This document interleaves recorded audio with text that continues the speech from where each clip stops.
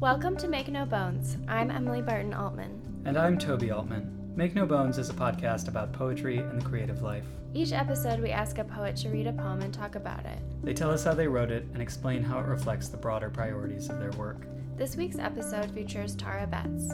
Hi, my name is Tara Betts. Tara Betts is the author of Break the Habit and Arc and Hue. Her work has appeared in Poetry, American Poetry Review, Essence, Nylon, ESPNW, and numerous anthologies. She is also one of the co-editors of The Beijing of America, Personal Narratives About Being Mixed-Raced in the 21st Century. Tara holds a PhD in English from Binghamton University and an MFA in Creative Writing from New England College. She teaches at University of Illinois, Chicago. She represented Chicago twice at the National Poetry Slam as part of the first two Mental Graffiti Slam teams and has appeared on radio and television, including HBO's Def Poetry Jam. Tara read her poem A Lesson from the Terror Dome for us, and we spent some time talking about the Public Enemy song that it's based on, and the way that hip-hop serves as cultural memory.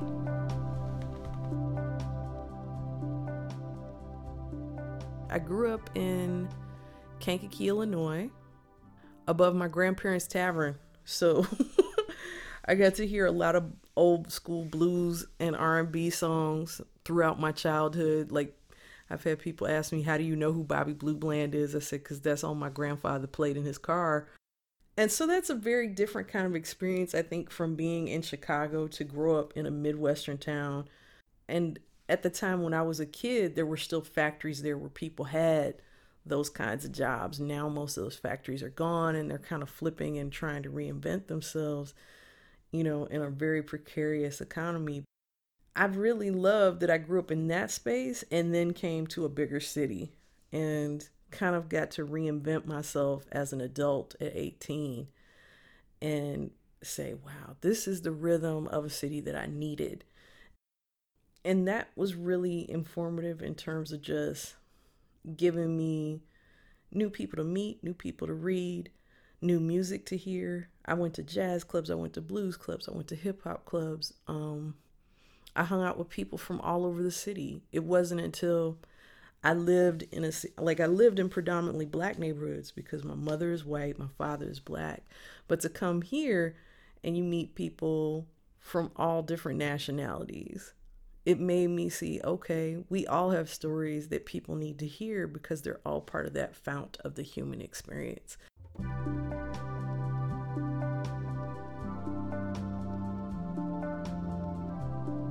For me, I think it just broadened my sense of what I could read. Like, it wasn't going to just be Shakespeare and Sylvia Plath, even though I love those writers. It was going to look like the world that I knew was out there, the world I could tangibly witness. Chicago shapes my work because it's one of those places that it mimics the rhythms that feel most comfortable to me. Like, I feel like I know this beast, and I can say that after traveling to tons of other cities and being in Puerto Rico and Ghana and London and living in New York City. I'm just like, no place else felt right. Like, and it seems like such a weird thing to say, but I almost feel like when I'm in Chicago, I feel like I can breathe because it's like it mimics the pattern of my breath. Something about it's just really deliberate. You know where it is. It's not so. For me, that's probably one of the floatier feelings that I get about being here is that I have this very concrete attachment to the city where physically I feel different when I'm here. So it's like, you know, and then of course they always expect women to write about their bodies, right? So it's like if there was ever a city that felt like my body, Chicago is that city, you know, as corrupt as it is. When I started freelance writing for publications, I had an apartment here in Rogers Park, and there was at least, I think, a quarter of the wall was covered with rejections because they still sent you paper rejections. And so I had like my rejection from Vibe, my rejection from this, you know, and then after a while I was like, you know, just screw all this. I tore everything down and I just said, I'll buy a box of envelopes and stamps and I'll just keep sending stuff. Writing about hip hop in the 90s, it was interesting because now people term that era the golden era of hip hop. And it overlapped with my time here in Rogers Park as an undergraduate at Loyola University. I started the hip hop project with my friend Lionel Freeman at Loyola's radio station. So it was one of the few hip hop shows that was in college radio here in Chicago. And it just felt good. Like, it still felt fun. Now, was there room to critique it? Yes. Particularly as a woman, I still look back on that and I'm just like, yeah, that's kind of when I started to do the heavy lean and just go full throttle with poetry. Because I said, okay, if the sexism is not going to be addressed, if the homophobia can't be addressed, if we're not going to talk about the rampant consumerism, and you're going to tell me I got to buy this thing or drink this thing. And I'm like, no, that's not what I got into it for. To be in it at that time, it was more fun. It felt more fun to me. Now it seems very much more business oriented and social media oriented. How can I get the clicks? And it just felt like, to me, I kind of backed away from it and kind of dove more into the literary aspect. But in terms of the type of people that I like as other poets, in terms of what I want my writing to do, who I want my writing to represent, I definitely think hip hop had a big influence on that.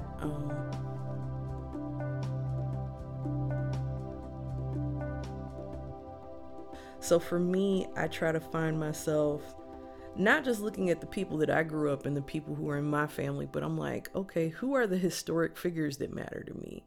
Who are the women of color that matter to me? Who are the people of color that matter to me? I think a lot about that. Who are working class people and people that will never get a chance to, indulge in the act of publishing a poetry book? Because the way things are now, it's not like everybody can just run out and find a press and get a publishing deal. It's not, I feel like in many ways it's still like a luxury, even though Audre Lorde was like, poetry is not a luxury. It shouldn't be. Everybody should be able to access the arts. But it just feels like it's a tough goal to reach, to put those books out. So I think about that too. It's like, am I writing for people who might need this book? But also am I writing in ways that make it accessible? Am I stretching my boundaries as a writer? Because you do find yourself, oh my God, I'm using the same words again, or I'm writing about the same thing. And sometimes the obsession where you're writing about the same topic can be interesting, but how do you stretch and expand what that can look like? So I think I find myself thinking about that a lot when I write.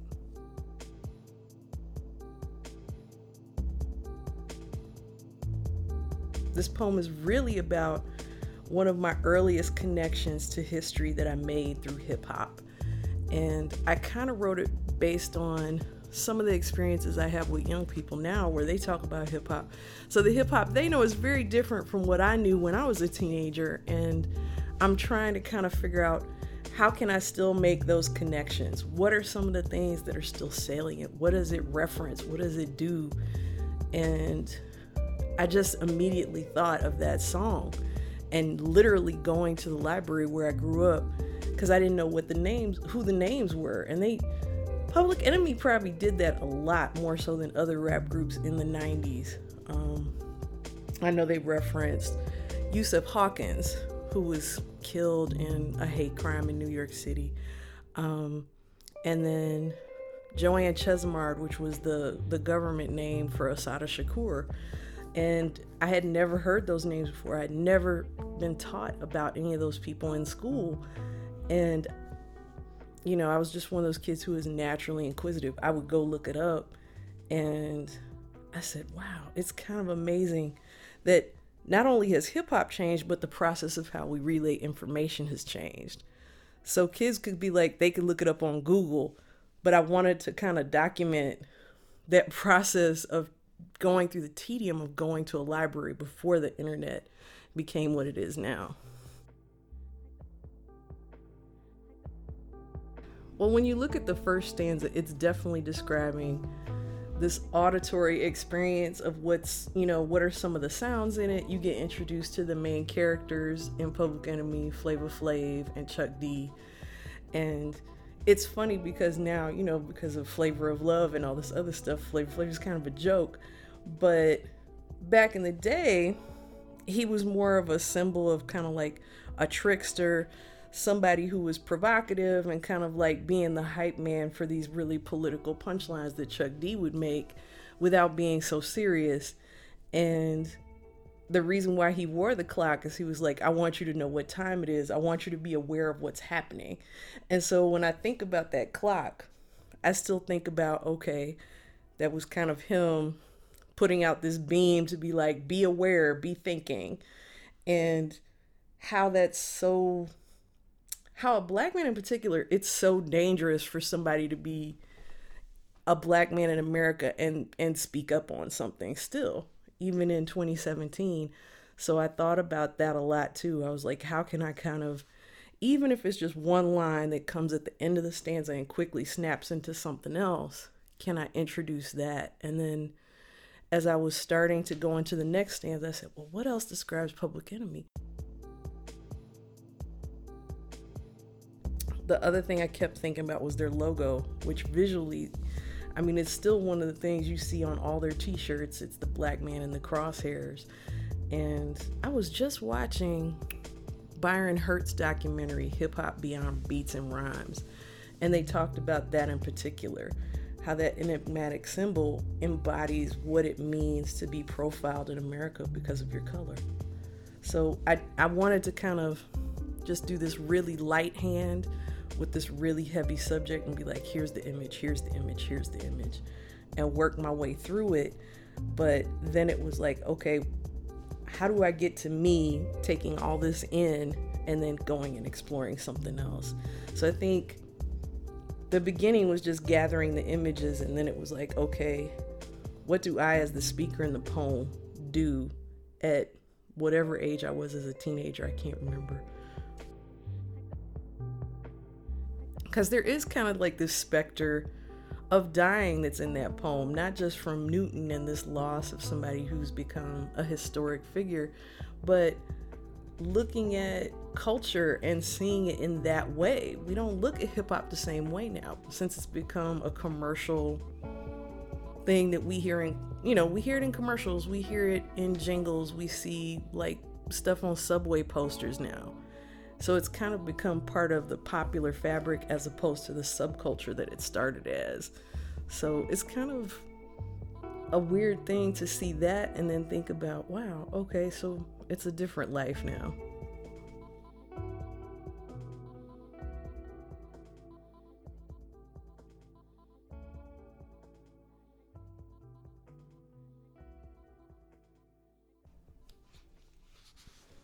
A lesson from the Terror Dome.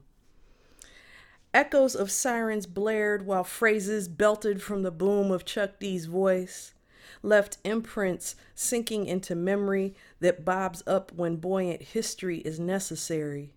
The blast and thump of Welcome to the Terror Dome droned intent with Flavor Flav's clock swinging on his neck, a manic shining searchlight beaming from a black planet that still embodies fear and chaos for some. When the dancers marched and pivoted in lockstep military formation in front of a target with crosshairs imposed on a black man's silhouette, Chuck D insisted to everyone in earshot, come on down. And the sample's rapid response, get down, fired back. But the internal rhyme in the shooting of Huey Newton never left my head. It sent me, curious, to a small Midwestern library before internet searches streamed into houses. So my finger traced columns in an antiquated guide to periodicals, flipped through a card catalog's long shelves, looked for N's, then Newton. Who was he?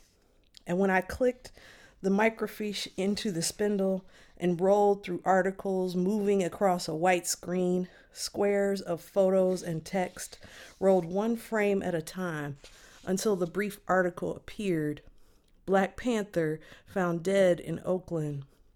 I shook my head and silently asked how much of the story is missing, how I wouldn't even know about the bullet dropping Newton if Chuck hadn't told me.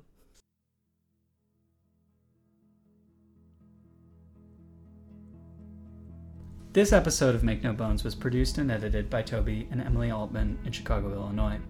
The music for this episode is by Toby Altman. If you like what we do, check out our website, makenobonespodcast.org, for all our episodes. Or follow us on Facebook and Twitter. And please consider rating us on iTunes. It really helps get the word out. Join us next time for an interview with Nicole Brown.